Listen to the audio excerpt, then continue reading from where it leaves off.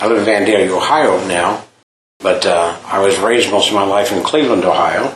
I had a good upbringing. Parents that taught all the right things, but I guess it didn't take too well with me. And I got very rebellious and joined the military to get away from my family, and so nobody could tell me what to do, so that's kind of a oxymoron.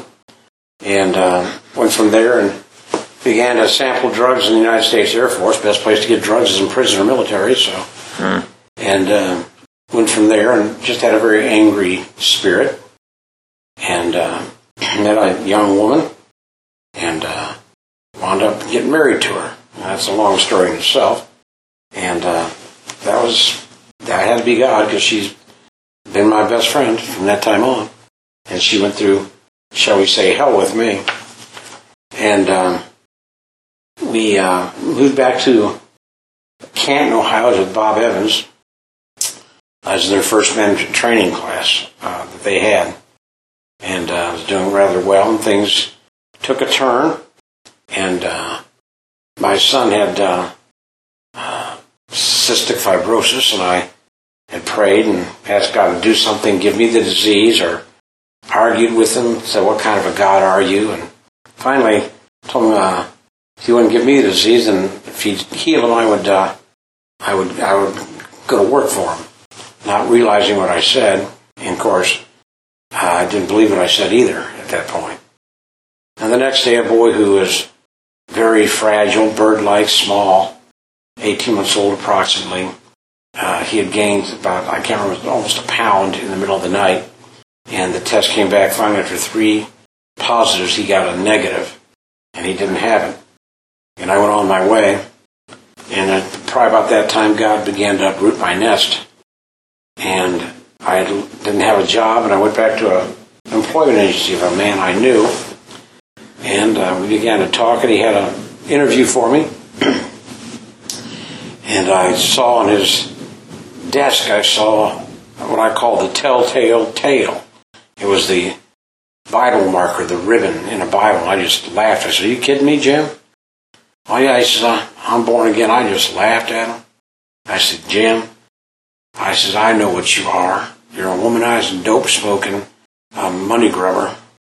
I said, well, you counted the money in my pocket by the jingle and the whistle of the bills. I said, don't give me that stuff. He said, no. He says, we pray for people. People get healed. They speak in tongues. And I said, speak in tongues? He goes, yeah. I said, like them holy rollers? He goes, yeah, come tonight to our Bible study. I said, not me. And I left. And I drove, and I was in Dayton at the time, and I got to Xenia, and I said, I'm curious, I'm going to go back and check that out. It was Centerville, Ohio. And I drove and went south, went to the man's house, and they were well-to-do, and that interests me. Most of the guys are doing pretty well financially. That's a good reason to come to God, you know. That and air conditioning. And so I was sitting in the kitchen area. There was one man within about, the distance you are now, about 3 or 4 feet. And there was no one behind me, to my right, or in front of me, within 20 feet. Big house. This one man was sitting to my left, and they prayed for people, and I knew enough scripture to be a pain and try to disrupt it. And they just ignored me and went about their business. And that one little man would look at me, and you could see Jesus in his eyes, and I didn't like it. I didn't like him. Every time he looked at me, I just sneer at him and snarl, and he'd turn away. And that went on for an hour, and an hour and a half, the meeting's breaking up. We all stand up and do a dismissal prayer, and that old man said, would you like us to pray for you? And I said, that's it. And I went to punch him. And as I drew back, a hand grabbed me by my bicep as I came forward and jerked me. And I looked around, there was no one there. And I went to punch him again and got grabbed again. And I looked at the man and started to cry. I said, maybe you better pray for me. And I repented, and God filled me with the Holy Ghost that night. And she wasn't an apostolic church either, so I guess that's a strike against me. But, so from that point on, I began to seek God. And I'd read the Bible sometimes 12 hours at a time. Couldn't get enough of it. My first Bible looks like a kid colored in just crayon marks and whole pages. And reading the Bible,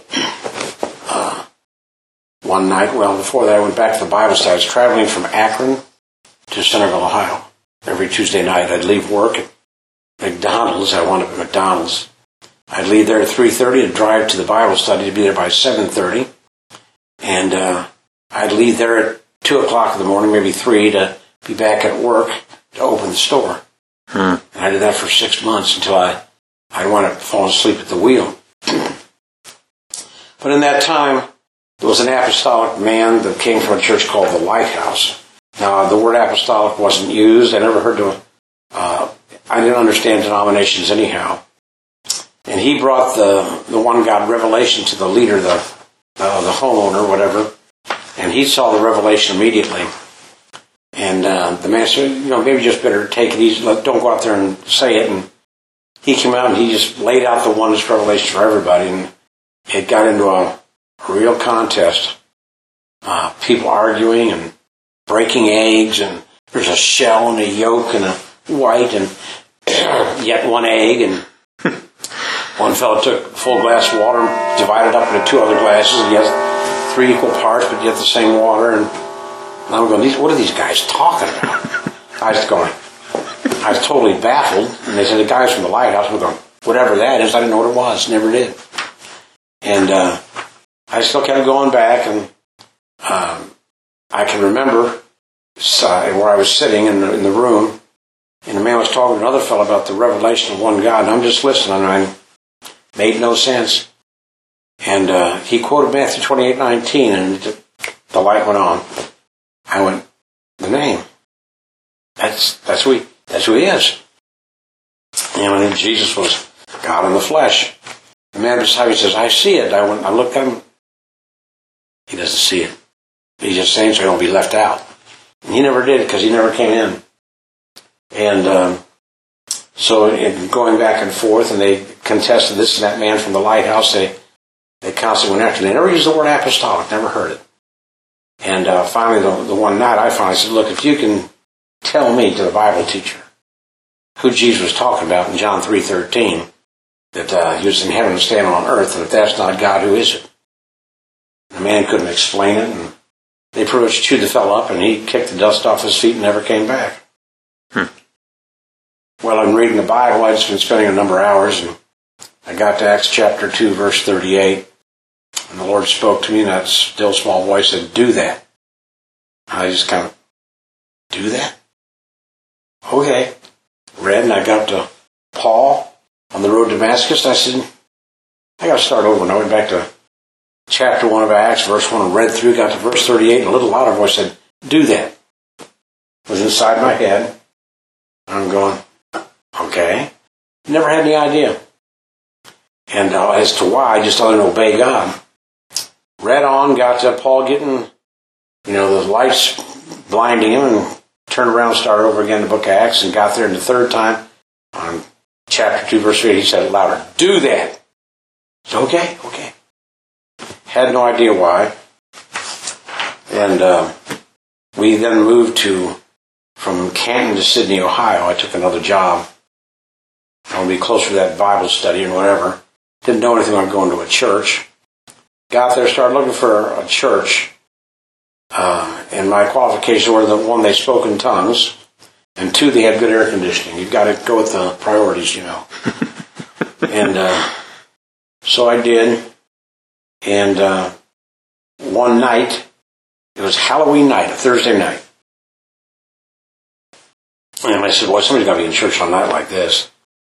And I went through the phone book. The only church that was open was Sydney Apostolic Temple, which meant nothing to me other than my pastor at the Assembly of God had driven by one time and said, watch out for those guys.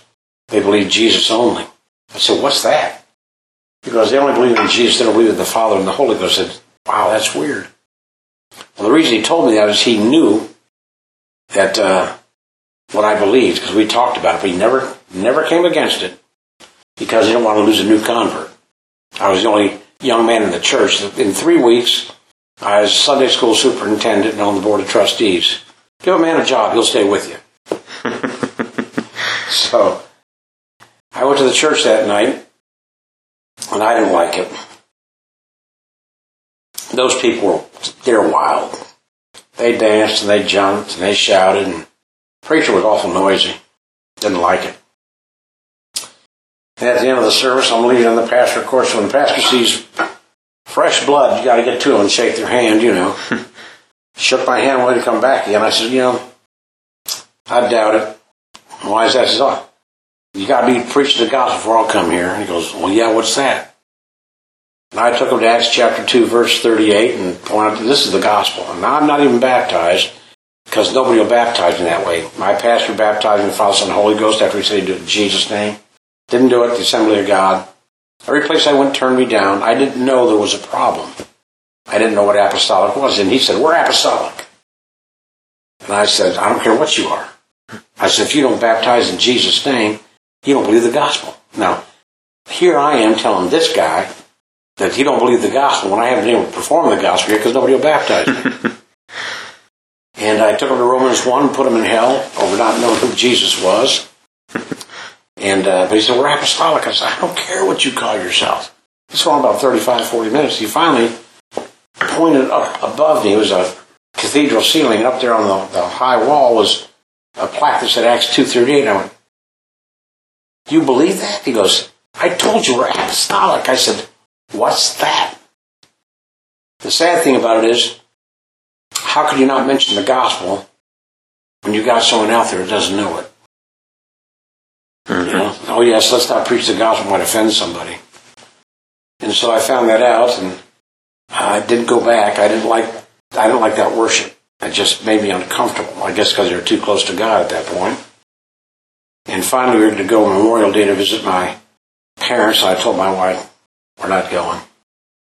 And I said, unless we get baptized in Jesus' name, I'm not going. Something happens to us, we're done. And I'm going to Assembly of God Church. And Pastor and I have been at odds, and he wanted me to, I came to the house, the parson's house, so to speak, parsonage. The assistant pastors, they wanted to talk to me, and hiding in the other room was the pastor, and they came out.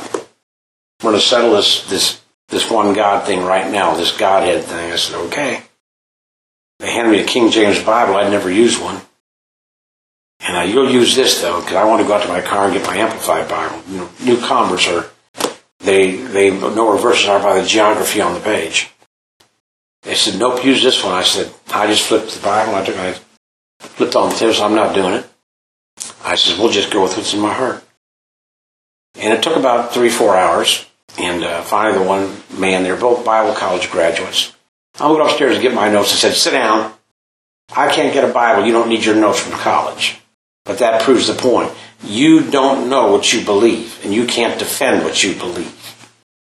And then it kind of dawned on him that through that period of time, I've been quoting the King James and hadn't used it. So I left. The assistant got the Holy Ghost. His wife started to get scared and cry. That's more part of the story, but that's down the road. And I went to a man who was in the church. He was very rich, and he wanted me to open up a restaurant franchise. I was going to be a partner, full partner. And I told him that God had moved on me, and well, I'm getting ahead of myself. Let me stop a minute there. He got baptized and never went back to the church. And then one night, I had been studying the Bible. I started at 1 o'clock in the afternoon and put it down about 1 or 2 in the morning. God gave me a bunch of scripture to write down, things that come out from amongst them, and all kinds of stuff in that area.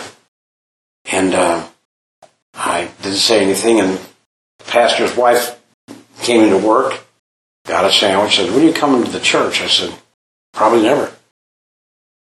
She said, but you know the truth. You should know the truth is that. I said, okay. What's it going to take? I said, a miracle. That's what it's going to take. And she said, well, come tonight and get one. And that night I went, there was a fellow there that had hair and everything. His name was Mike Phillips. Brother Mike Phillips.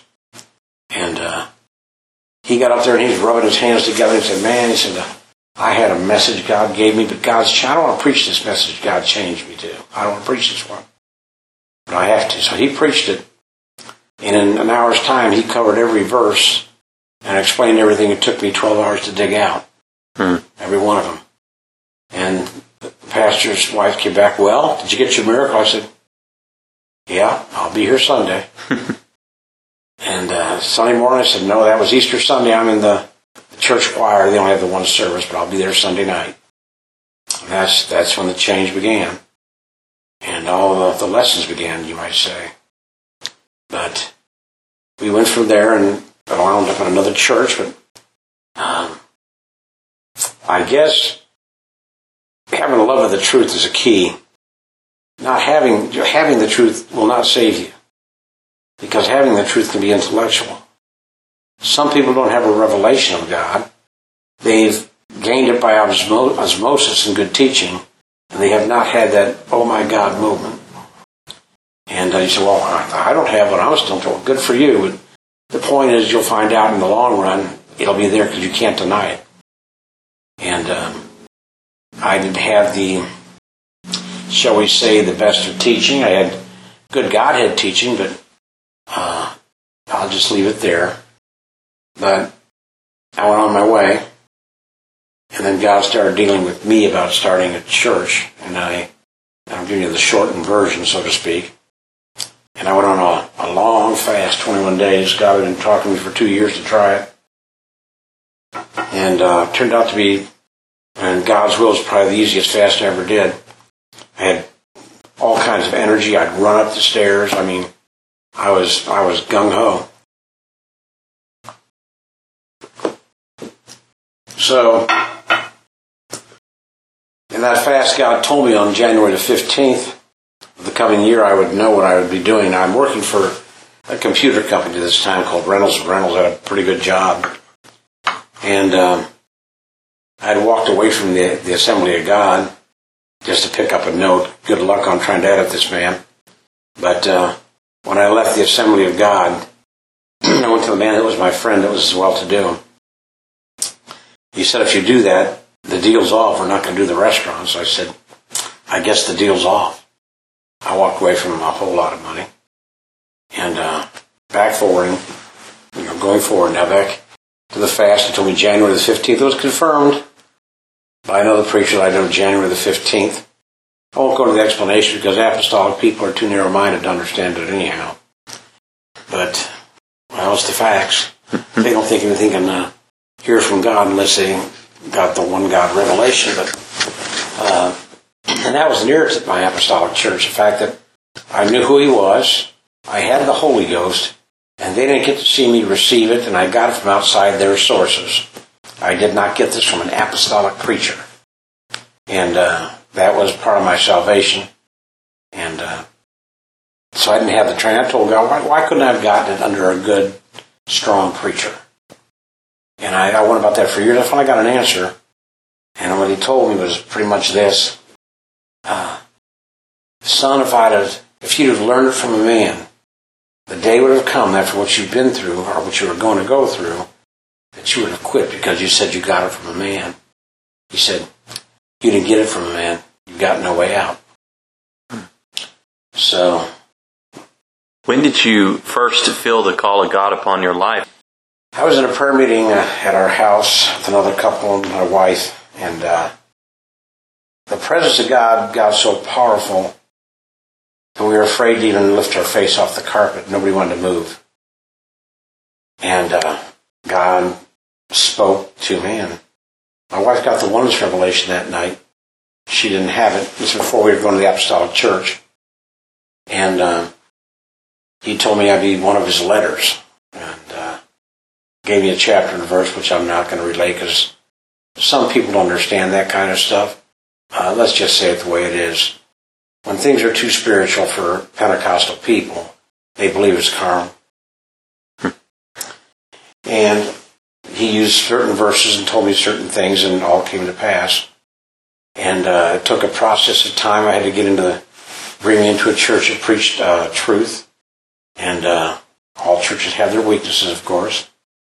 And then when I fast forwarding back to my second church I was in, when I went on the 21-day fast, I told God, I can make a lot of money here, Lord.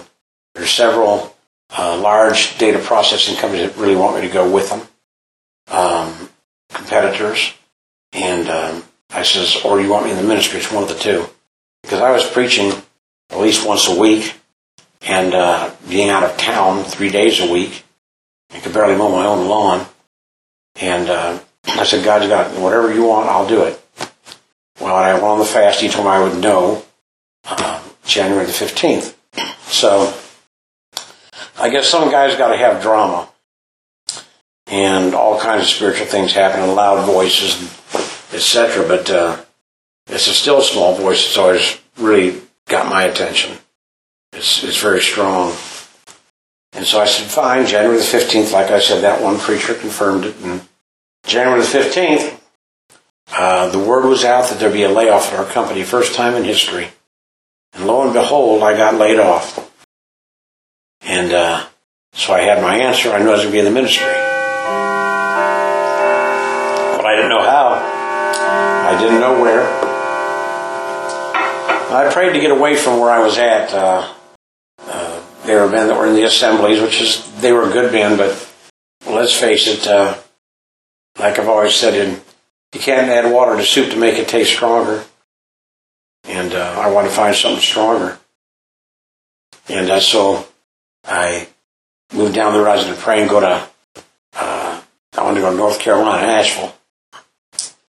And as I was driving to pick up my last paycheck at Reynolds and Reynolds, and I'd always driven by the city called Vandalia in Ohio, and I always point out to God, it'd be a good place for a church, because 75 and 70, where there are lots of transportation, that sort of thing.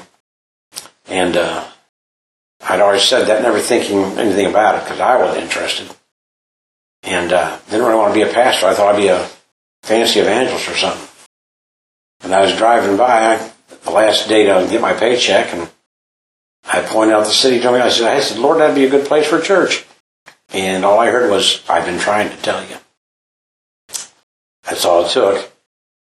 Got to work 15 minutes later, got my last paycheck, and long story short, talked to a lady I listened to 8 years. She had been in a church finally, and I was kind of disappointed. I acted happy and talked to her, and she got divorced, and God just put the words in my mouth, and I told her what it was, and she said, nobody knows that. I said, God does. How do you know? I said, I don't know. I didn't think it. I didn't hear it. I just said it. Nobody knows. I said, well, God does. I got my first Bible study, my first convert, and she's still in the church today. And it was pretty dramatic, but I won't, just protecting people you can't say. And so we started the church, and we rented an elementary school classroom that was closed, 3-sided glass classroom. It got up to 105 degrees in there in the summertime. We had to unload our equipment, and interesting stuff. Unload the equipment and set it up every day and take it back down. Couldn't store it, had to haul it in the trunk of my car.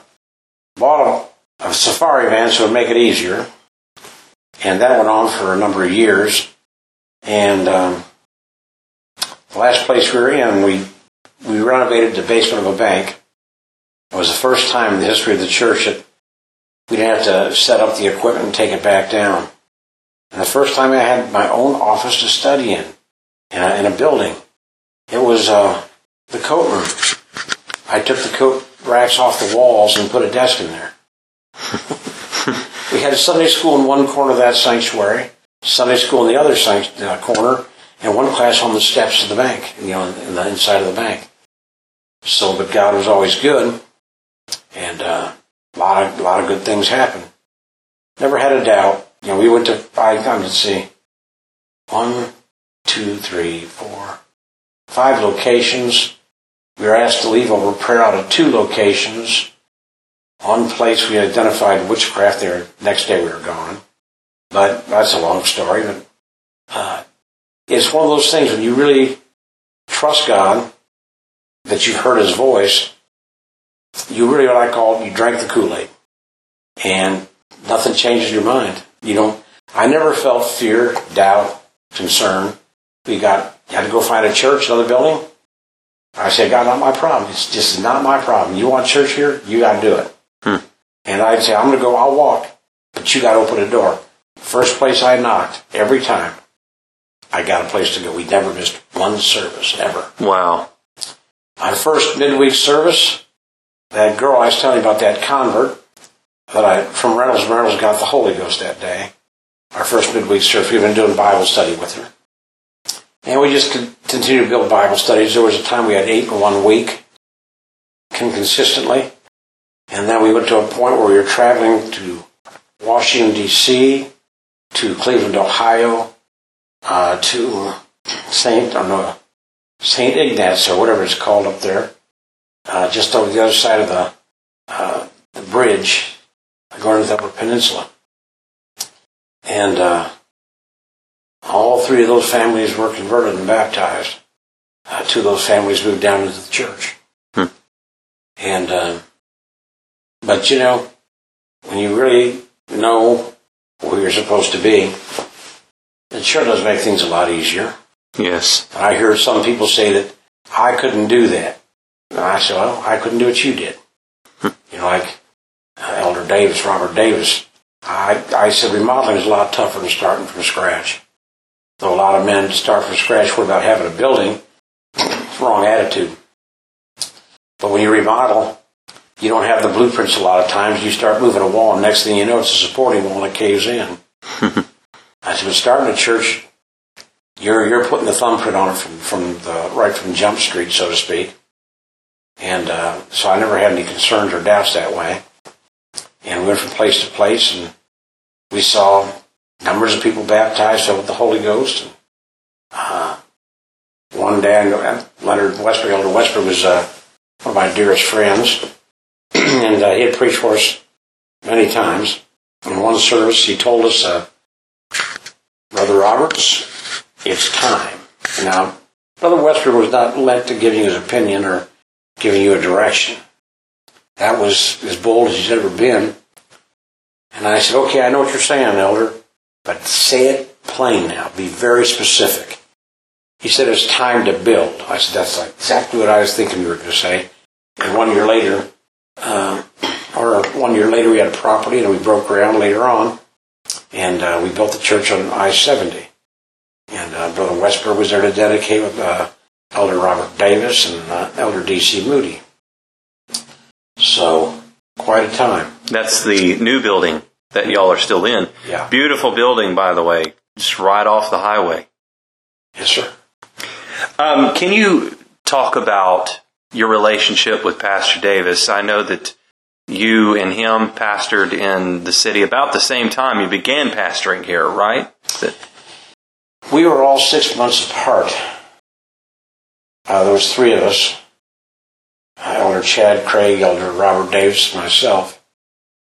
And I'm not sure which one's which. I think either Brother Craig or Brother Davis was the first one. I know I was 6 months after Brother Craig when I started.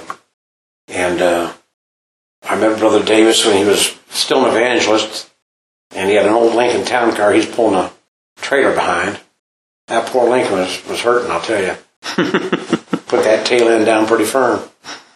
But that's when I met him, and friendship developed. Friendship takes growth. Friendship takes growth. I don't call people, I call people friends like everybody does, but there's friends and there's friends. And friends are those that you'll stand back to back and fight the devil. You'll fight for one another. And those are the kind of people I call friends that you can trust with your heart and vice versa. And but everybody else is just not your friends. But the trust isn't there. And sad to say, but trust is a big issue amongst men. But then again, trust is what makes men what they are in the ministry. The men I've seen have been successful trusted God and trusted God for others, not trusting for them to be validated and certified. So I met him then, and my first year anniversary service. Now, we were having one service a week.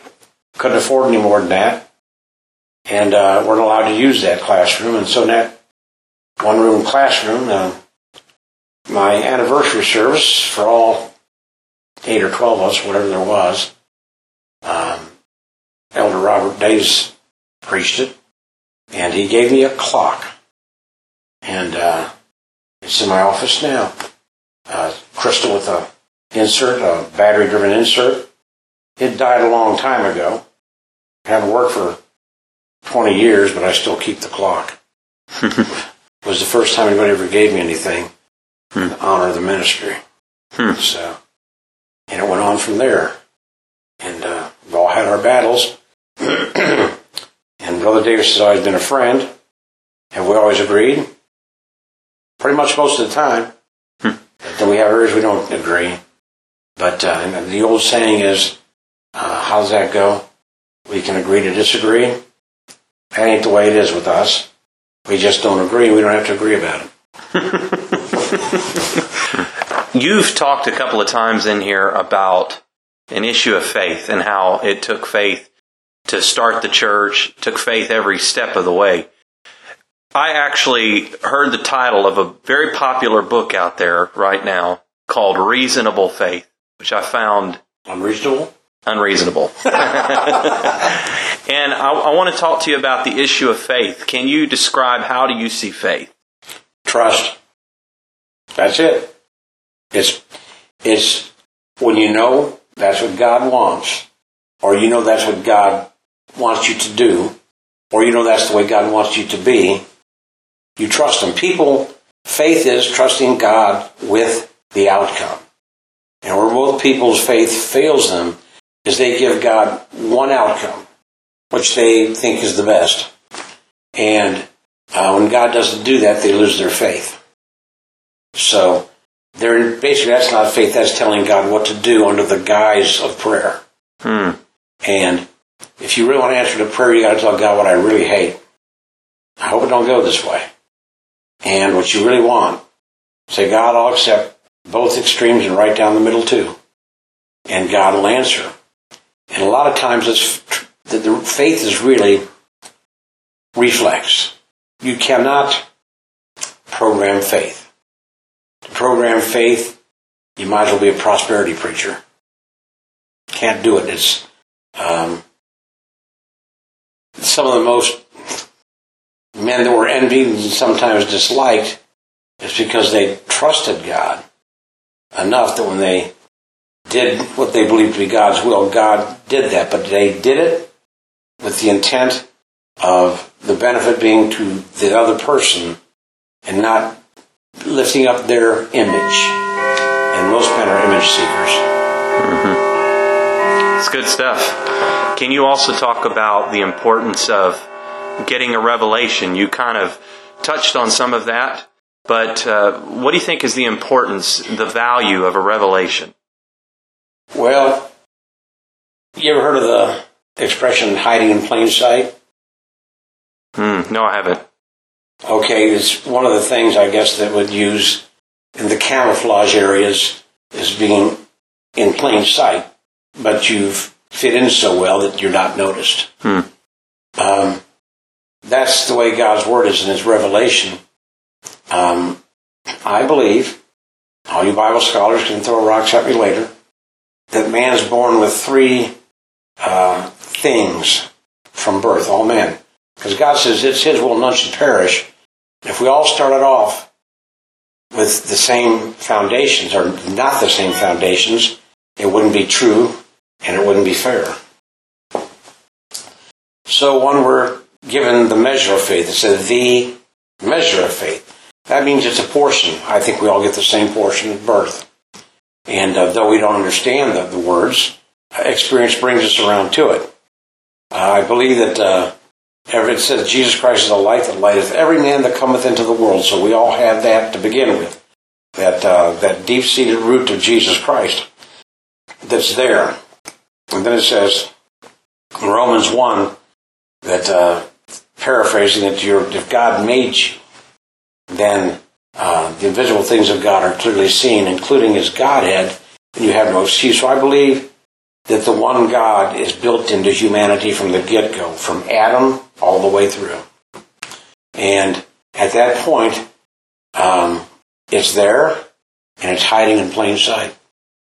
And you got to have a heart to start seeking after God. And to get there, I guess you have to figure some things out. One, there is a God. Two, there must be a heaven. If there's a heaven, there's a hell. And three, you probably got hell dead straight ahead if you don't stop. And with that, when you finally get to that place and you go seeking, he'll reveal himself to you. But if you're in church for heaven or hell, chances are you'll find hell. You're not going to make it because you're in it for a reward when it's all about relationship.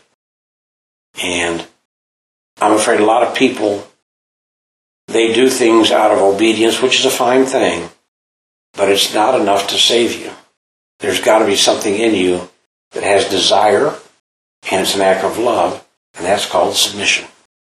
So God will reveal areas of your life when you submit them. He'll only fix them then. You can obey and through dominant will, not smoke.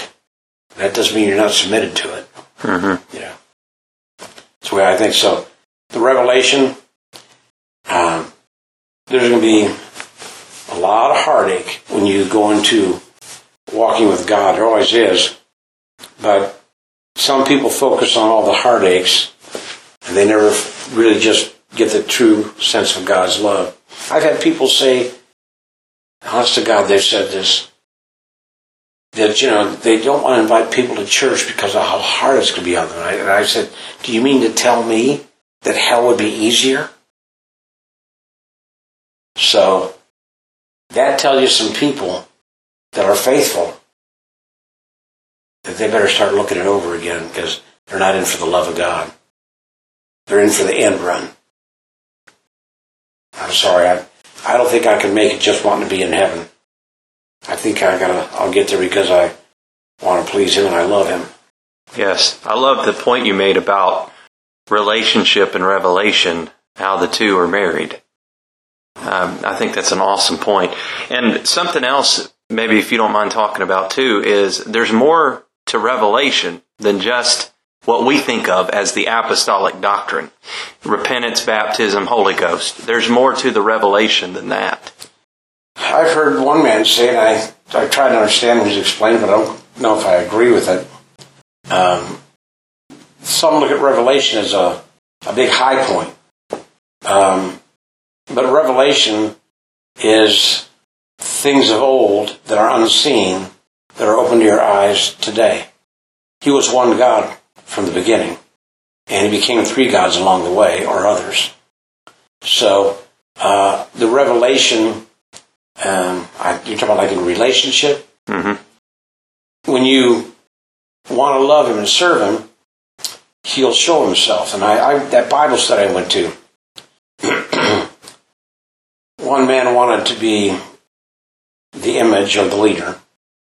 And God really moved in that Bible study, like it or not. The prophecies came true. In fact, the man prophesied his own doom and didn't know it because he didn't understand the interpretation. And all those men got baptized in Jesus' name. And they all had the Holy Ghost.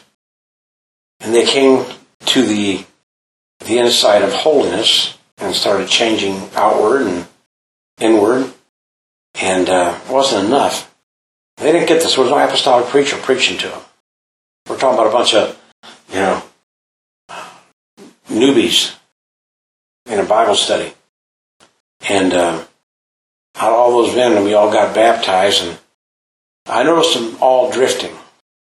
And I began to pray, what's going on? Pretty soon they had fasted and they prayed, and God told them they didn't have to fast anymore now that once they've done it.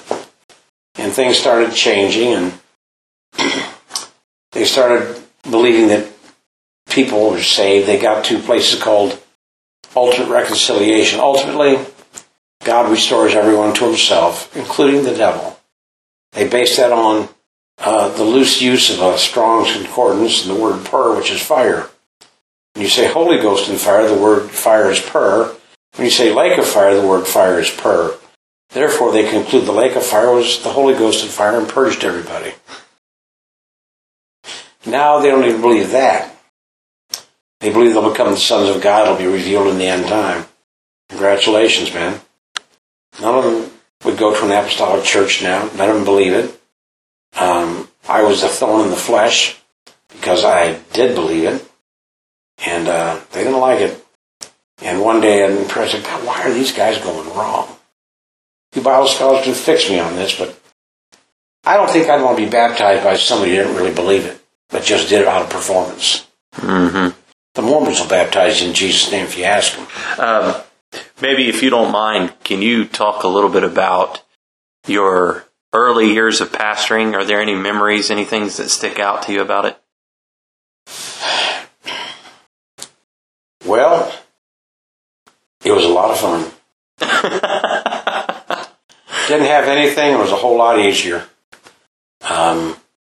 We didn't take the first dime from the church for 11 years. Didn't have our own office for the first 9 or 10 years. Oh, I had a bedroom I used, but didn't have our own place where we could be set up, all the whole week around. And I don't know. I hear all these guys weeping about them. I never felt that way. Maybe I was just too dumb. I guess I call it Holy Ghost anesthesia. You're so numb from doing what God tells you, you just don't feel the pain. I went to a home missions conference. The guys up there had town cars, big churches, and they were weeping for us. We were on the cutting edge. I'm quoting these guys. It's just unbelievable today. And he said, one of them said, "You'll never have a town car like I do. And you'll never have a big building like we do." I'm going, this is for home missionaries to build us up? My God.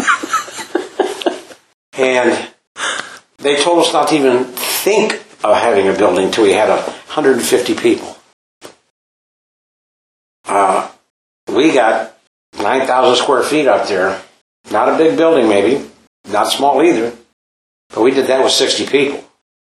So I guess I missed the projections. Shame on me. And they were interested in the image, and I didn't have much. It was really funny. A brother and I had gone to the seminar together, and we rented a car together. Him and his wife and my wife. We were broke, no joke. And I worked part-time tossing mail and bags of mail and washing cars and detailing cars. And my wife worked part-time as a nurse, and we scratched on by. Big night out was a $7 pizza. And we had to rent a car, so we rented a Chevette. We got there, they had no more Chevettes. And they gave us a Lincoln Town Car. And here we are, broke home missionaries pulling into the home missions conference, and we're driving a town car. Well, if there was She's for Christ money, went out the door then. So they're telling us this, and I remember I had a J.C. Penney shirt, and I had my initials glued on my pocket. This fellow was from Dallas, not James Davis, and he just kept admiring that shirt. Man, that's really nice. Oh, I like that shirt. Where'd you get that, J.C. Penney? Man, I like that. And I finally got a hold of the initial R, and I peeled it off, and I handed it to him, and I said, "Here." And gave him that letter off my shirt. I was a wise guy. But I guess he's right. I never had a town car like he did. I didn't want one. What are some of your favorite aspects of pastoring? Watching souls come into the truth, receiving the Holy Ghost, baptizing them, and they get the spirit of holiness where they learn to walk with God, not out of the benefit, but out of compassion and love and passion for Him. Mm-hmm.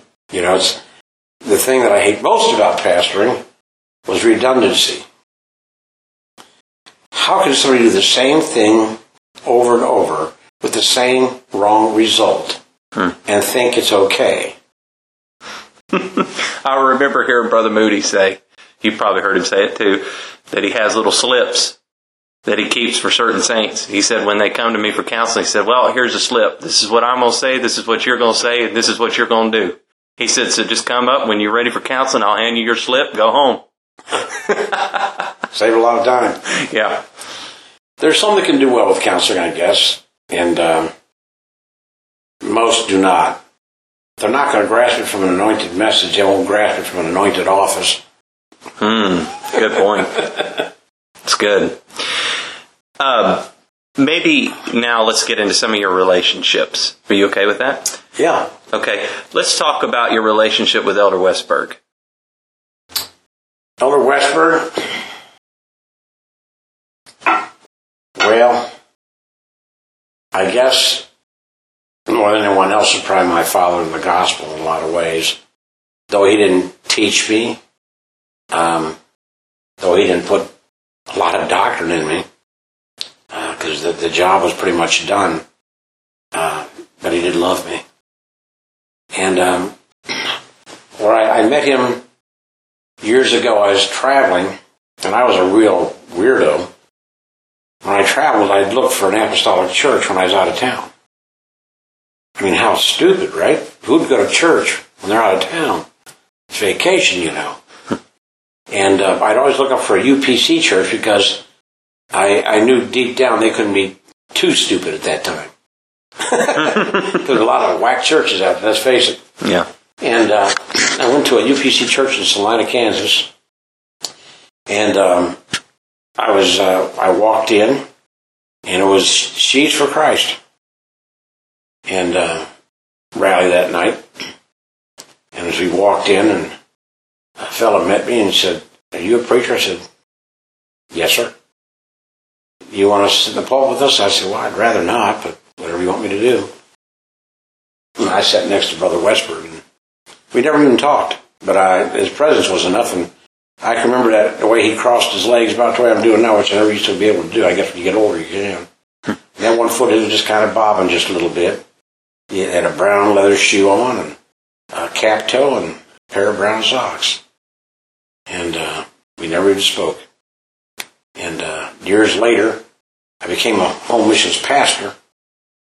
And people can be cruel to preachers' kids. And it's just, I guess, a reflex. They see their children corrected in the office, and they want to see your children corrected publicly. They don't see your correction in the office being the same as the correction of their kid in the office. They want to be an eyewitness. And I told them, "Do you really want it that way?" I says, "Then we'll do all our correction in public." And it had been extremely hard on my sons that kids would be outside and actually cuss them and say, "We hate your father's guts," etc., etc. Well, I guess they're no longer in the church. You might know that by now, too. Those guys. And "We hate your father," etc.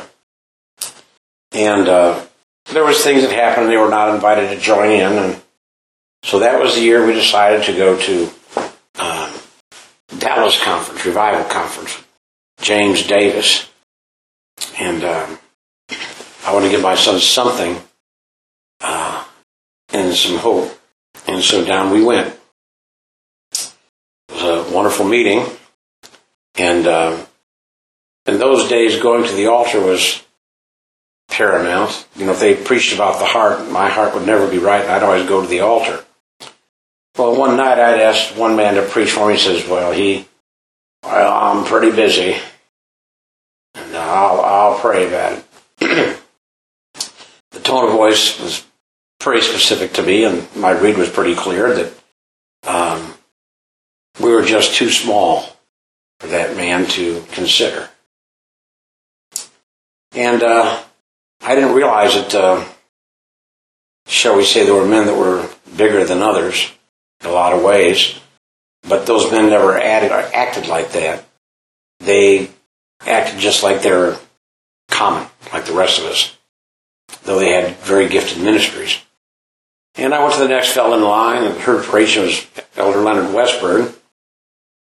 And I said, Elder Westberg, I'd like if you'd come and preach for me. I'm in the big time now, folks, not knowing it. And I can almost afford to bring somebody in to preach now. And he said, well, Brother Roberts, I'd be glad to. He said, I'm busy. I'm the district superintendent and preach out quite a bit and have a large church. But I will pray about it. There was a difference in the two. And that night, I can't remember who preached it, but caught my heart. I used to love to weep at an altar. And so up to the altar I went, and I was having me a good old snotter call with God. And just loving the presence of God. And felt a big old hand come down the middle of my back, and I grabbed him. I said, Brother Roberts, I'm coming to preach for you. And that was Leonard Westboro. And he came a few times, and I guess he knew my background and how I came in. And I guess I heard later after it passed, his wife told me, she said that he'd come home one time, and he said, Sweet, he said, Brother Roberts needs a father. I want to be a father to him. Wow. Yeah, I miss him more my own father. My dad was a good man, but the Westbrook was special. He had a unique style of preaching too, didn't he? Well, I had one man say it was crude, and I said, let me listen to a tape. If that's crude, I hope I can get there. Yeah. And never preached him. He was too crude until I preached him, and the guy got interested after that, but that's fine. But he preached for us in little churches we were, and he'd come once or twice a year, at least twice a year probably, and want to go on vacation, and we just drew real close, and he liked to play rook. But I remember the last full vacation he took before he took the cruise was that year, and he called me and said, Brother Roberts, he said, let's go to Amish country. I said, are you serious? He said, absolutely, let's go. And that's unusual because Brother Westbrook really didn't like vacations all that well. He just wanted to make his wife happy. And so we went, and he had a good vacation. And in that vacation, my wife's father passed away, and we finished vacation and took care of all those problems. But that September is when he passed. Wow. In July, and he passed in September. I think we were the last church he preached for out. Elder, can you tell us when you first met Elder James Davis? Well, I can't recall if he preached for me at St. David's or not, to be honest with you. But anyhow, let's just say that I met him at another church, perhaps, and talked with him. But we went down to the Dallas conference, and that's kind of where it started to roll. Met Brother Leonard Westbrook and Brother James Davis, at least more intimately, shall we say, as far as talking with one another, other than just seeing them and noticing and shaking hands and nodding and waving. And so those were probably the two of the biggest men in my life. You know, I'd say James Davis and Leonard Westbrook, and then I guess I'd say I'm peers with someone like Robert Davis. Probably not, but I'm an older man. But we were in the ministry at the same time. But met James Davis there, and he is, as he would say, unique. The long U's, and tender man, and really a man of faith. And like I said, faith is so misrepresented, but it's really just knowing God and trusting God, no matter the outcome. And he was unique in his area, shall we say. He was known for praying people through to the Holy Ghost, but it wasn't, how do you say it? It wasn't a matter of if and hope. To James Davis, it was the expected outcome. You know, and I don't mean that from the sense of him being brash or arrogant, but that's just the way it was with God. So he was that way, and I've been with him in times, and I used to like to, when he'd get up to an altar, he'd see a sinner at the altar. That's another thing that set him apart, is he actually loves sinners. Huh, fancy that. And And he didn't look at their pay stub first. And he would get down, and people don't know how to pray. And I used to get down just to hear him pray. And he'd weep. He was a weeper, folks. You don't see much of that in Pentecost. And he'd start praying for himself.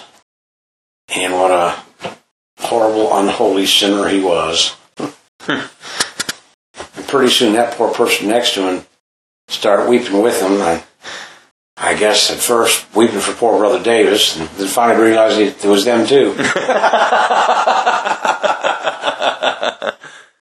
Probably said, "Oh, this guy's a preacher, my God!" But he would feel it, and he was tender that way. Brother Davis, he heard from God in dreams a lot. Yes, he did. In fact, all his men have that kind of propensity. Yes. His son, John McFall, God talks to him in dreams. I rarely get a dream. I try to get a punch in the nose. But,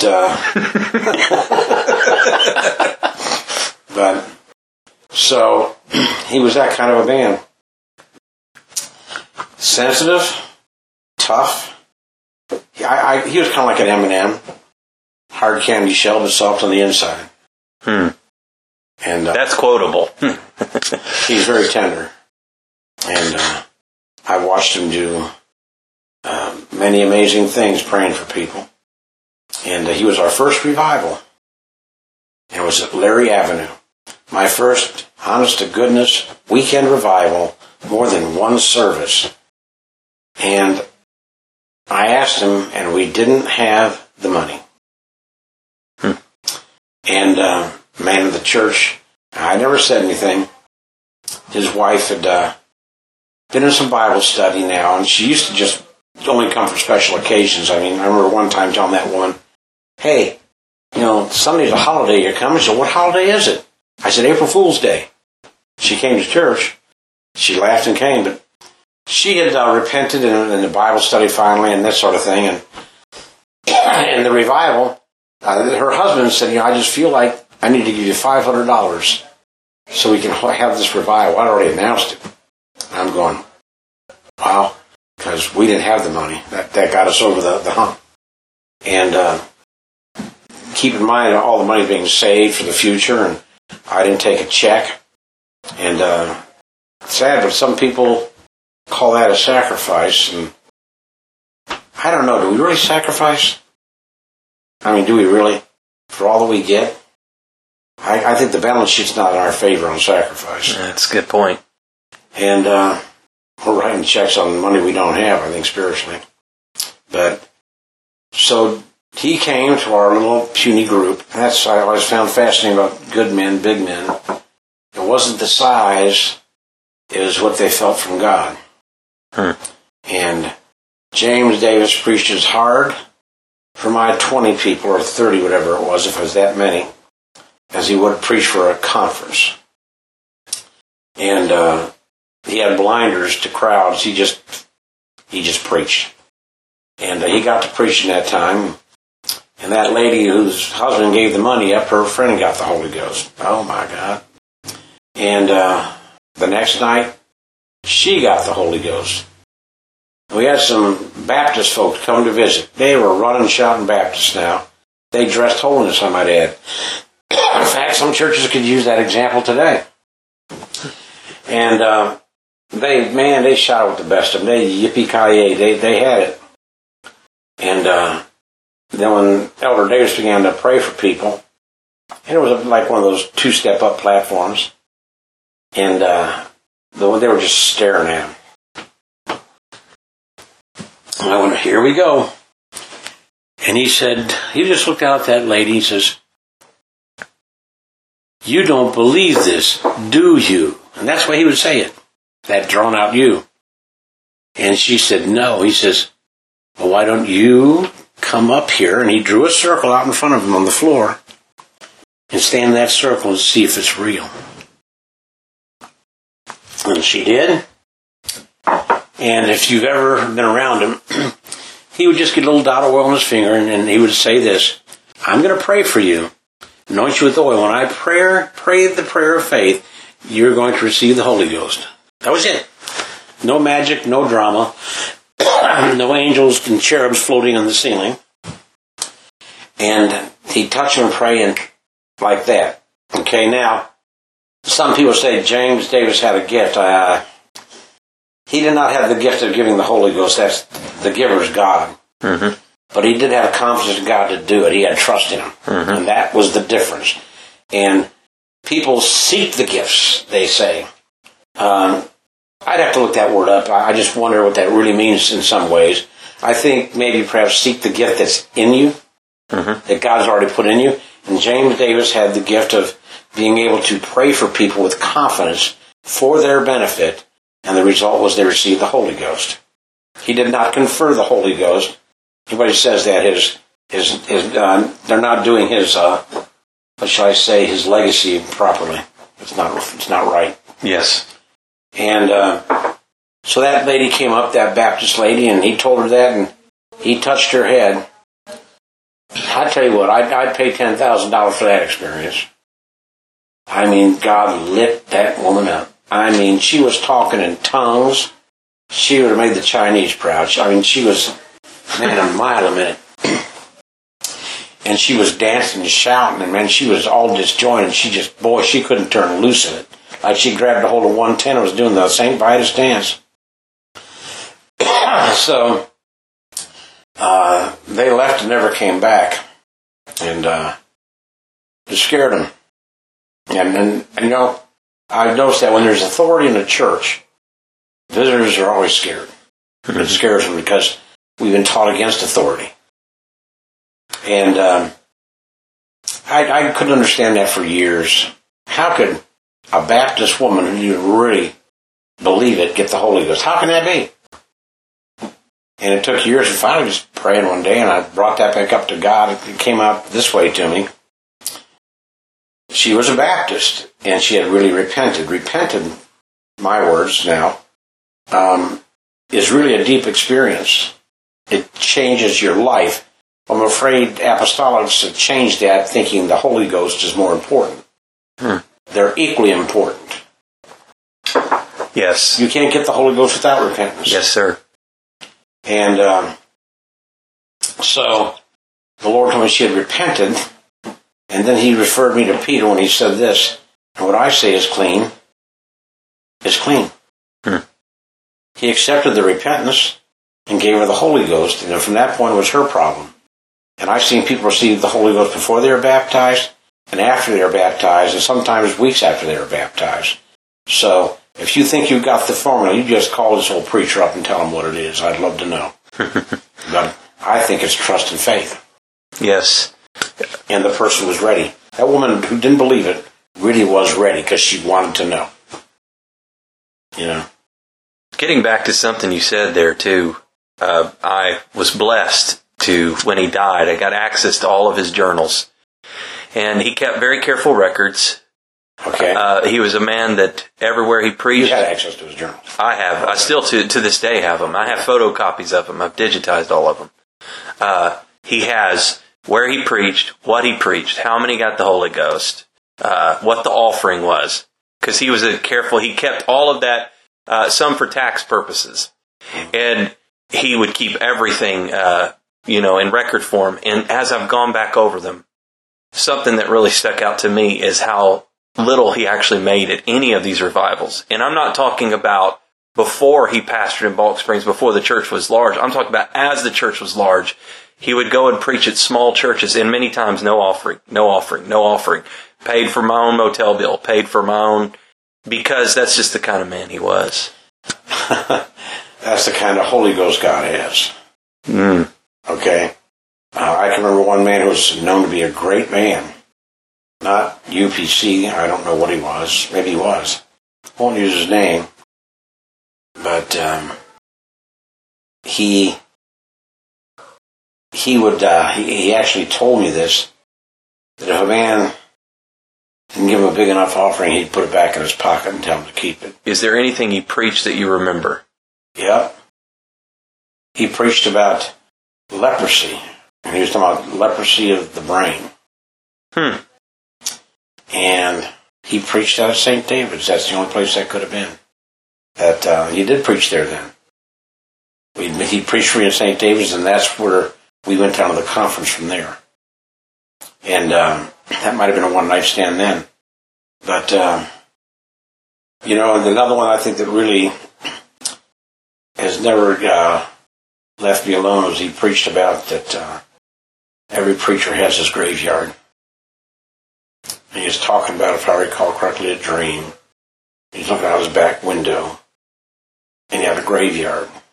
And he was talking about the souls that he didn't get, and he was weeping. And that's what James Davis was. On the other side of your house. Is that the message? I don't know what the title was, just the graveyard. That could have been it. He has one that he preached that and called out specific people in the church and said, please don't be a tombstone out my back window. Yeah, that's it. Incredible message. Incredible. Yeah, I found it interesting. One man we talked to about my grandpa, he mentioned the fact, he said he wasn't an orator, but he had messages that stuck with you. You know something? I would hate to be called an orator. Yeah. You know, I know many great orators, but I can't say Daniel Webster had the Holy Ghost, much less Abe Lincoln. Yeah, true. And I'm afraid that Millennium Pentecost wants the preacher to do something fantastic and show a vast amount of depth and intelligence, and they've discounted what the anointing will do. James Davis was a great preacher. Most of you, Mark 16. Mm-hmm. Signs. Signs will follow them that believe. That's a great preacher.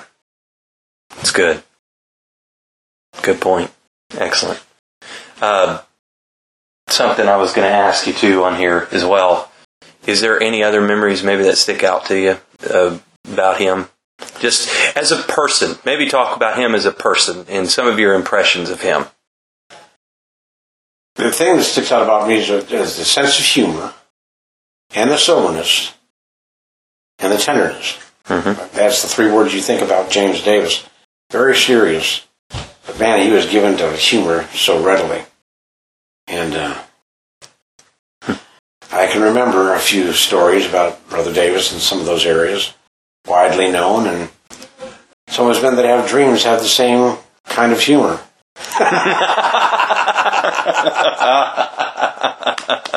True. Yeah. Yes, that's very true. Okay. Elder, if you don't mind, can you talk about the greatest element to soul winning? Well, the greatest element to soul winning is loving people, and the element that makes that possible is the Word of God. And if you love God, then soul winning is part of it. If you're not a witness, I don't think you're saved. You just don't have that Word of God in you like you should. The parable of the sower and the seed is the basis to understand all parables. Most people don't understand the parable. They think it's to make things easier. I won't go into a long explanation, but I'll just go right down to the good ground. And in Matthew 13 and Mark 4, it talks about the good ground, and it speaks of the good ground as being, it produces some 30, some 60, and some 100. And well, it is. But that's the summary, and that tells you what the harvest is, but it doesn't tell you how to do it. And Luke doesn't mention 30, 60, and 100, but he tells us how to do it. He says this, but that on the good ground are they which in an honest and good heart, having heard the word, keep it, and bring forth fruit with patience. So you guard it, and you bring forth fruit with patience. Soul winning is relationship. Soul winning is a Bible study. These 1-hour Bible studies may tweak somebody's interest, and you can only say there's more to this, and you got to get him into a relationship in a Bible study. Mm-hmm. And if you think you're going to clean the fish and get him there in 6 months, sometimes, generally, no. You know, look at yourself. We're all a process in time. There's nobody perfect. We all like to use that for an excuse to be imperfect. But the fact of the matter remains, when we become perfect, we have to go. because we have no more need of God. He'll have to take us up, or we have to pass away. And a lot of people pass away imperfect. I'll probably be one of those. But it says that on the good ground they which in an honest and good heart, having heard the word, keep it and bring forth fruit with patience. No man when he hath lighted a candle, there it is, we're the light of the world. If you know the parable of the sower and the seed, if you're going to produce, there's only one way to produce, and that is to shine the light.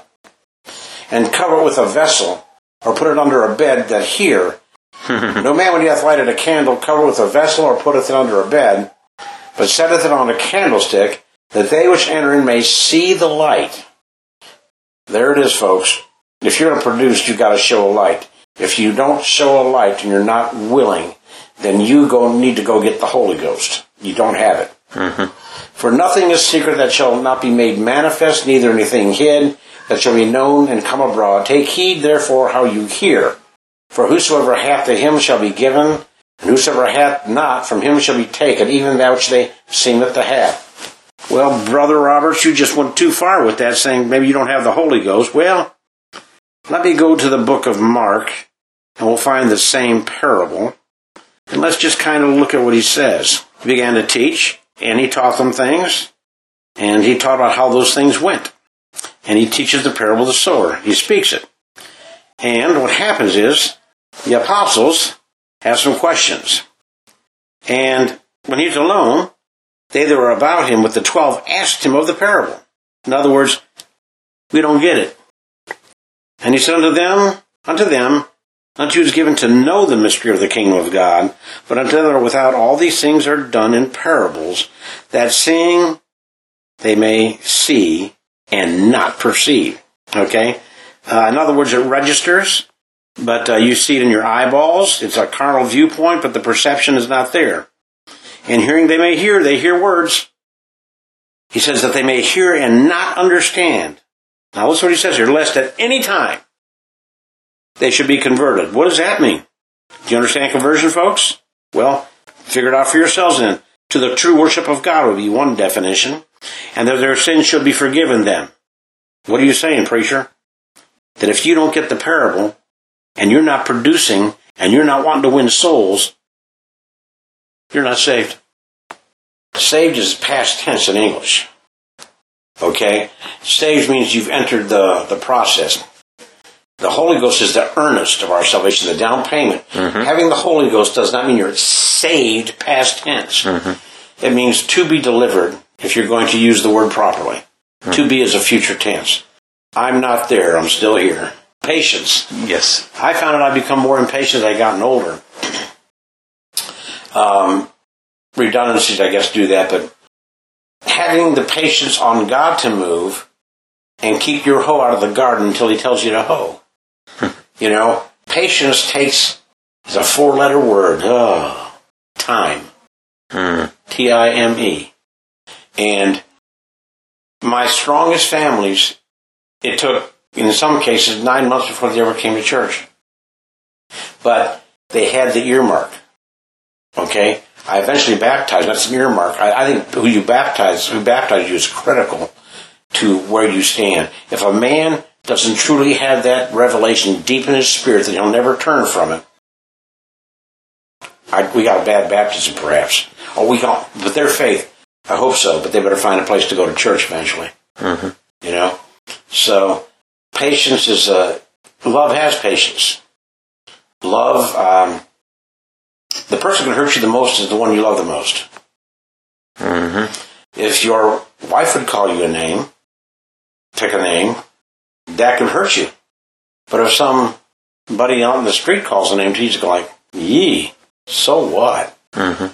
And so with that in mind, these people are learning to listen to us. They're learning about love because they don't know what it is. And then we take a look at the patience that Jesus Christ has, because there's not one man I know of that's really worthy of the blood. He should have smoked every one of us. It's the mercy of God that lets any of us continue with our bitterness, our failures, our lack, all these things. We've all fallen short of the glory of God. Everybody. Mm-hmm. One man told me he hasn't sinned since he had the Holy Ghost, and I just kind of smiled and I said, well, you have now because you just lied to yourself. You know, and the Bible says to him that knoweth to do good and doeth it not to him that has sinned. So, man, tell me you haven't sinned again? So, patience, they say, is a virtue. It's not. It's rough stuff. But do not pray for patience. That would be foolhardy. Mm-hmm. Pray for faith. And when you look in I believe it's 1 Peter, you'll find out he says, and add to your faith virtue. That means strength. We can go through the list. But the point being, maybe it's a good point to make on the whole process. Let me dig it up real quick if you all have patience for an old man. When you talk about patience, to have patience, you have to have holiness. You've got to have submission in your own life. And holiness is a whole other issue, but if you don't have the spirit of holiness and that deep-seated effort to please God, instead of wearing the uniform to get accepted, you won't be saved either. It's narrow is the way. Mm-hmm. It's a lot more narrow than we think in some ways, but it's not hard. Mm-hmm. It's just our carnal mind gets in the way. But Paul's talking about these things. He said, Peter, grace and peace be multiplied unto you through the knowledge of God and of Jesus our Lord. Now it's talking about knowledge, isn't it? And we're talking about, what we receive. But what good is knowledge if we can't use it? Okay? So we have knowledge of God and of Jesus our Lord, according as his divine power hath given unto us all things that pertain unto life and godliness. We've got them all. Through the knowledge of him that hath called us to glory and virtue. So now we got life and godliness. Okay? We got the breath we take. We've got eternal life in our hands. Whereby are given unto us exceeding great and precious promises, that by these you might be partakers of the divine nature, having escaped the corruption that is in the world through lust. That's the root of holiness right there. And beside this, giving all diligence, add your faith virtue, that's strength, and to virtue knowledge, once again knowledge, and to knowledge temperance, moderation, and to temperance patience. Patience is cheerful endurance, and to patience godliness, being like him, and godliness brotherly kindness. Oh my. And he has to talk about brotherly kindness, and to brotherly kindness charity. So now he tells about two kinds of love. I know people can love a sinner quicker than they can love their brother. You know, in the congregation, brothers and sisters, just like in families, fuss. And mom and dad, the pastor and his wife, can love the whole bunch of brats together anyhow. And for these things, if these things be in you, okay, this is what we're adding to faith. That's the multivitamin. Faith is a multivitamin. Don't pray for one of those things in particular. Pray for faith. And the vitamin you need will enterically be brought into you when you need it. For if these things be in you and abound, they make you shall neither be barren nor unfruitful in the knowledge of our Lord Jesus Christ. That means, I'll use the word barren for you just to be nice. It means inactive, useless, nor unfruitful, without fruit. Another definition would put it this way: unemployed in the knowledge of Jesus Christ. Wow. We got a lot of Christians who are unemployed because they won't do what they have to do to produce. Wow. They won't let a light shine. You know? How many people we walk by and you feel just a twitch to go somewhere and you won't do it? I'm too busy, I'm too this. Your schedule is so important that someone is not worth even speaking a word to plant a seed, whether you harvest it or not, no matter what city you're in, that somehow it'll take root and God can work with them. You are a presumptuous fool to think that you'll be accepted from not trying to produce. Wow, it's powerful. Going back to the point you made talking about patience. You might have taken my words and smooth them up a little bit. I'm a little rough. No, it's good stuff. It's good stuff. How long would you typically teach a Bible study to somebody that you're not seeing much result from? I never stop till they say, Uncle. Really? I've gotten out within 2 years and he's told me he's all right. And and he quotes me Matthew 28:19. And I say, I got $1,000 for it. Can you show me that ever done in the Scripture? I said, it said name, and you're using a title. The most confusing verse to many people about who God is the very one that showed me who He is. Mm-hmm. You know, I guess that's just my weird thinking. I didn't have to hear I'm one. I just saw the name of the Father and of the Son and of the Holy Ghost. I didn't say name of the Father, name of the Son, name of the Holy Ghost. Mm-hmm. That is strictly baloney put out by the Catholic Church. Right. That's absolutely true. Yes. Another question about Bible studies, if you don't mind. You've taught a lot of Bible studies, so I'm kind of picking your brain here about them. What is your approach? Let's just say you talk to somebody at the supermarket and you get them to agree to a Bible study. You sit down, first lesson. What's your approach? Well, I've already approached them if I got the Bible study. Sure. And my general approach when people are talking is to, first of all, without attacking their doctrine, kick one of their pillars out. And I use the parable of the sower and the seed because at least 90% of humanity believes they have been taught and they believed or heard that Jesus spoke in parables to make it easier to understand. And we just read where it said, that they can see they won't, and hear and they won't understand, etc. He said, less than any time, that shocks them. Less than any time they should be converted. When they see that in Luke, they're lost. They're confused then. Mm-hmm. Because all their little structures that they're saying Jesus knows and Jesus loves me as I am have just gone out the window. You have now just blown all their foundations out nicely by making them read and explain that to you. Mm-hmm. Okay?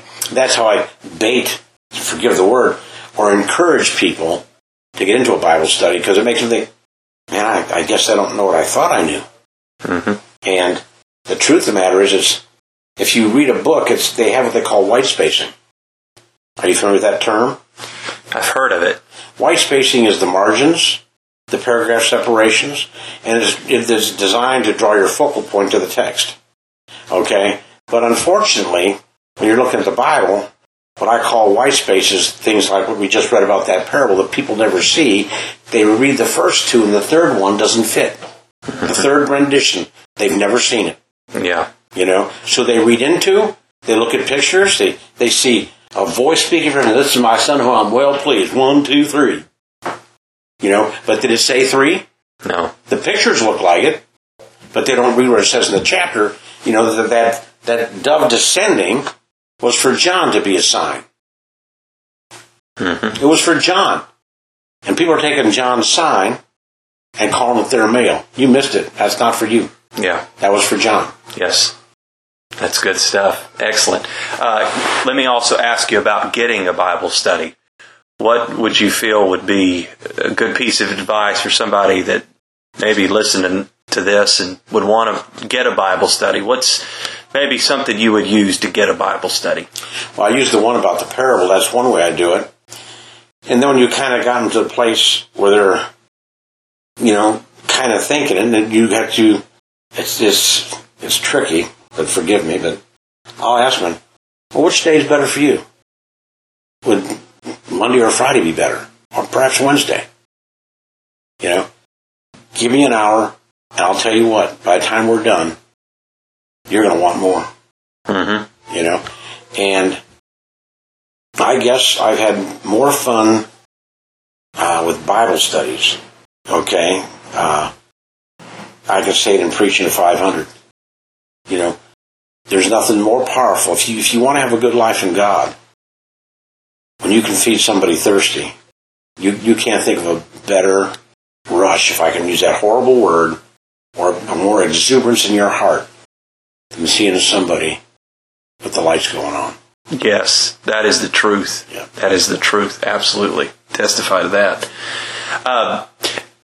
Now, you mentioned something a minute ago about knocking one of the pillars out before you get to the actual doctrine that you want to go after. And if you don't mind, can you talk a little bit about that? Because I think the tendency is, especially you mentioned the 1-hour Bible studies that are popular nowadays. They call them shotgun Bible studies that people want to use to they think in 30 minutes you're going to convince somebody to get baptized in Jesus' name and get the Holy Ghost. That's a Russian roulette Bible study. Yes. Okay? You cannot ram the doctrine down their throat. But like I said, you build a relationship. The first thing you got to establish in a Bible study is the Word is the Word is the Word. If you come to my congregation, and it used to be my congregation, if I say the Word is, they finish with it. Because I put it into their heads from day 1, day 2, day 3, day 4, because if this Word is not true, none of this is true. Mm-hmm. If you think there's a heaven, this Word's got to be true. If you don't think this Word is true, there can be no heaven. Mm-hmm. You can't slice and dice this. You can't say, just believe on His name and get away with it. What about the rest of it, okay? They use a misappropriated scripture, Romans 10 and 9.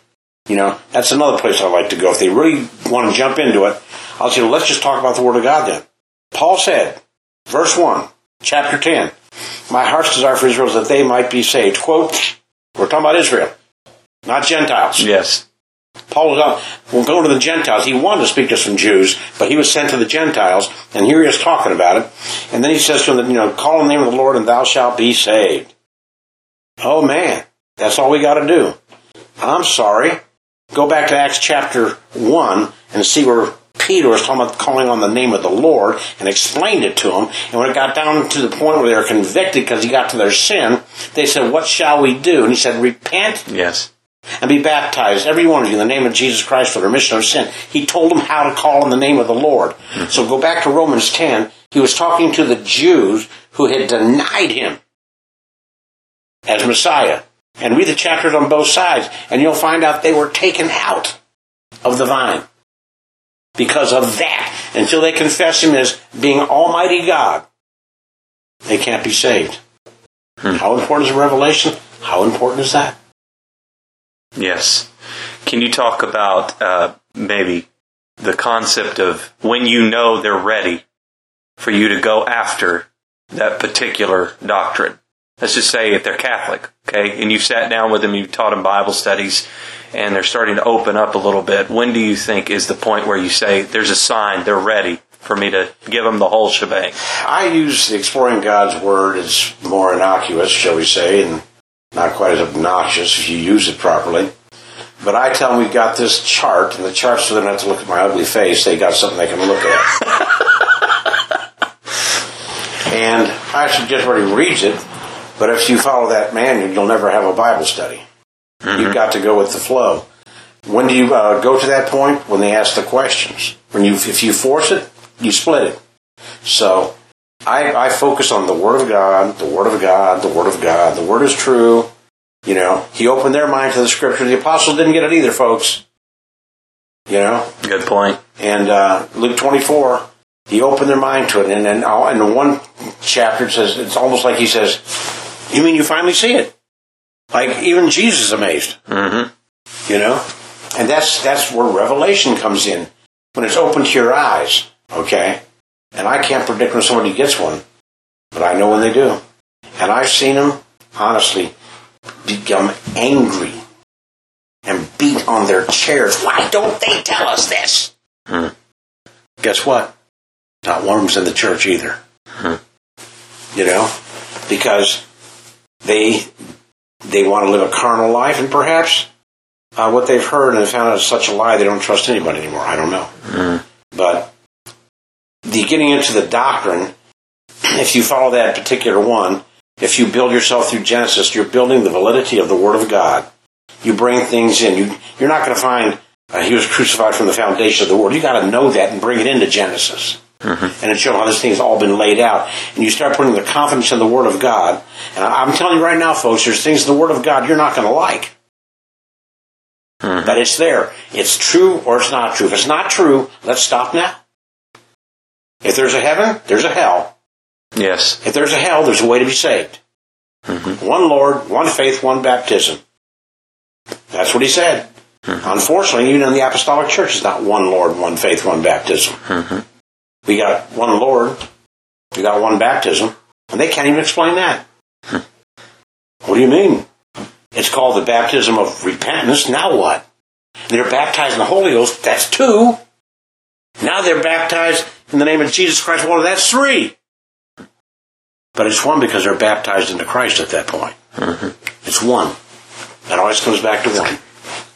That's good. That's good. Can you talk about what? This is something I find that is difficult for people to grasp. That a love for, we're going back to the love for people, is so necessary in teaching Bible studies, because it won't be effective without that love for people, because people will be able to pick up on whether or not your love for them is genuine. And because this is what I found, and I'm just kind of using this as a starting point maybe for the discussion, but I found a lot of people will teach Bible studies, but only out of obligation. That's pretty sad. I teach them for the thrill. I mean, I've had Bible studies closed down immediately. If you can't accept failure, you can't accept success. They go hand in hand. Yes. A baseball player can bat .275, which to me is lousy, and earn millions. They're not batting 1,000. Well, why do you think you should? I mean, when Jesus got done, so you eat my blood and drink my blood and eat my flesh, 120 were left. What about the crowd that walked off, that they were there for loaves and fishes? Folks, there's a place and time where I don't know if I can eat that. But your job is to plant the seed, shine a light, and you know something? Wait for when you hit the gold mine. It's like panning for gold. You wash a whole lot of sand out before you find a nugget. And the sand outweighs the nugget many times. I found if you can get a Bible study to go long enough, your success rate climbs with it. And then you can also, in a Bible study, and I have one now, that you're really replacing their video rental. You're just good entertainment. But do you quit because they're wasting your time? When in God's name do you think you are to give up? God ain't giving up on you yet. And so you go till they say, I've had enough. And I'll keep going if I run out of Bible study pages. What would you like to talk about? Give me an idea. And run that way with it. It's good stuff. Well, that's good stuff. It's excellent. Okay, it might be a bit of a shift, but I wanted to get your thoughts about that. Now, if you don't mind, can we talk about maybe your greatest concerns for the up-and-coming generation? What would that be? You need to hold some regard and esteem for those who have beaten the path down in front of you. Not looking for somebody to pat me on the back. I was pretty rough on my pastors, and they didn't hold true. And I've spoken of it, and in some cases that probably doesn't have a good effect. But if a young man doesn't want to esteem an elder or take time and accept advice, or at least listen, the day's going to come when his ministry won't be esteemed by anybody. And they need to learn the voice of God and not be afraid of a sacrifice. Some can take a church, there's a sacrifice there. And there's a lot more out there that can build a church. I'm afraid too many are circling their wagons looking for a church. And to build a church, in my estimation, since what I've done, is simpler. And you're not having to reinvent the wheel and take care of all the collateral damage. You're starting with fresh material, fresh clay. And I think we need more young men out there to really want to dig out a church. We're bereft of churches in this country. We put more effort into, forgive me, this is not negative, we'll put more money in foreign missions than we do in home. I was UPC was least 100 times more, just in our district. You know? I guess there ain't no sense in feeding the competition in their minds. But now we're dealing with ethics. Mm-hmm. Young men need to hear the voice of God, not their own voice. The voice of God is very difficult to discern for some, but I can put it to you practically. One, when you hear the voice of God, who gets the honor? Two, who gets the value? Three, and who gets the respect? If you're one of those three, it's not the voice of God. Well, that's good. That's good. I mean, you slip in and you slip out. That's all there is to it. Many kudos you're getting when you pastor and whatever, and that's all wonderful. A lot of times I'm just pretty much embarrassed by it. Isn't there two sides of that coin, though? You get a lot of kudos as a pastor, but then you also get a lot of criticism. Yeah. But many times the criticism is more true than the kudos. Mm-hmm. You know, you'll know your friends, you're known by your enemies, I believe the scripture says. I got a lot of those. I must be pretty well known. You know. Can you talk about, let's say, a man's going to go into a city to start a church. Day one. What would that process look like? For God called or normal? God called. Oh. Normal looks at demographic. You know? Yes. Normal looks at the number of churches around. Yeah. God called, sends you someplace that you heard the voice of God. God didn't give me a city. Well, why not? Do I say it has to be that way? No. God kind of works to understand that, but when a man receives a calling from God, and it's got to come from other men, when the fire comes, he'll doubt the calling of God. And so, just like the prophet went back to a caveman, it wasn't in the thunder and the wind and all these other things of the fire. Still small voice. A still small voice will drive through you like no other lance there is, because it's not deniable. When you really hear that voice, and you've got to hear the voice, when you've heard that voice and you're convinced of that voice, and you trust God, there is no thunder, there's no rain, there's no earthquake or fire that can stop you. You'll go through. God's going to honor it. But here's the problem. Success is based on what? What's it based on? Numbers. Numbers. That's what I was fixing to say, yeah. Numbers. Sad. Yeah. Is that right? Then if a man has 300 and I have 60, I failed. You know? I'm in a town, I hope it finally breaks open. I'm praying it does with my son. But we haven't got the first floor of this city yet. 32 years later. They've come from Cincinnati. They've come from areas of Dayton. They've come from Michigan. They've come from Cleveland. I had to go all those places to do a Bible study. Take that to your Bible study question. There was probably a 9-month or more period of time I drove 3,000 miles a week for 3 Bible studies. Wow. Incredible. And I didn't care. And it was Bible studies I did and trying to plant some. There's one in Tennessee I'm going to go do. They opened that door, I'm going down there. I baptized the woman. She received the Holy Ghost, and she's been nothing but a loose goose, no strength. Her husband doesn't want the Holy Ghost because of it. I'll go down and find a church. I'll go down there and I'll Bible study them. I don't need remuneration. I did it when I was a pastor. I didn't take anything for 11 years. It was about souls. So, I guess, if you're not about loving people and loving souls, get out. Mm-hmm. You're not a pastor. You're not an evangelist. You're not called. Mm-hmm. It goes back to loving people, doesn't it? Mm-hmm. Yeah.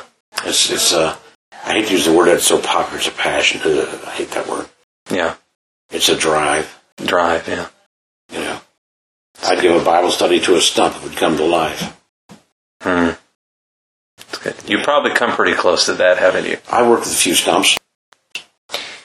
Can I ask you this? If you had just a few minutes to spend with an entire generation of young preachers, what would you tell them?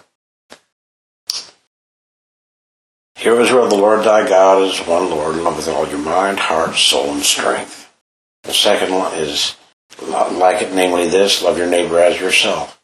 Apostolics are great on the first one. They're so pretty sorry on number 2. Number 1's not worth nothing without number 2. It said all the law and prophets hang on those 2. Is that what the Bible says? So, if everything hangs on that, all the law and the prophets, how important is it?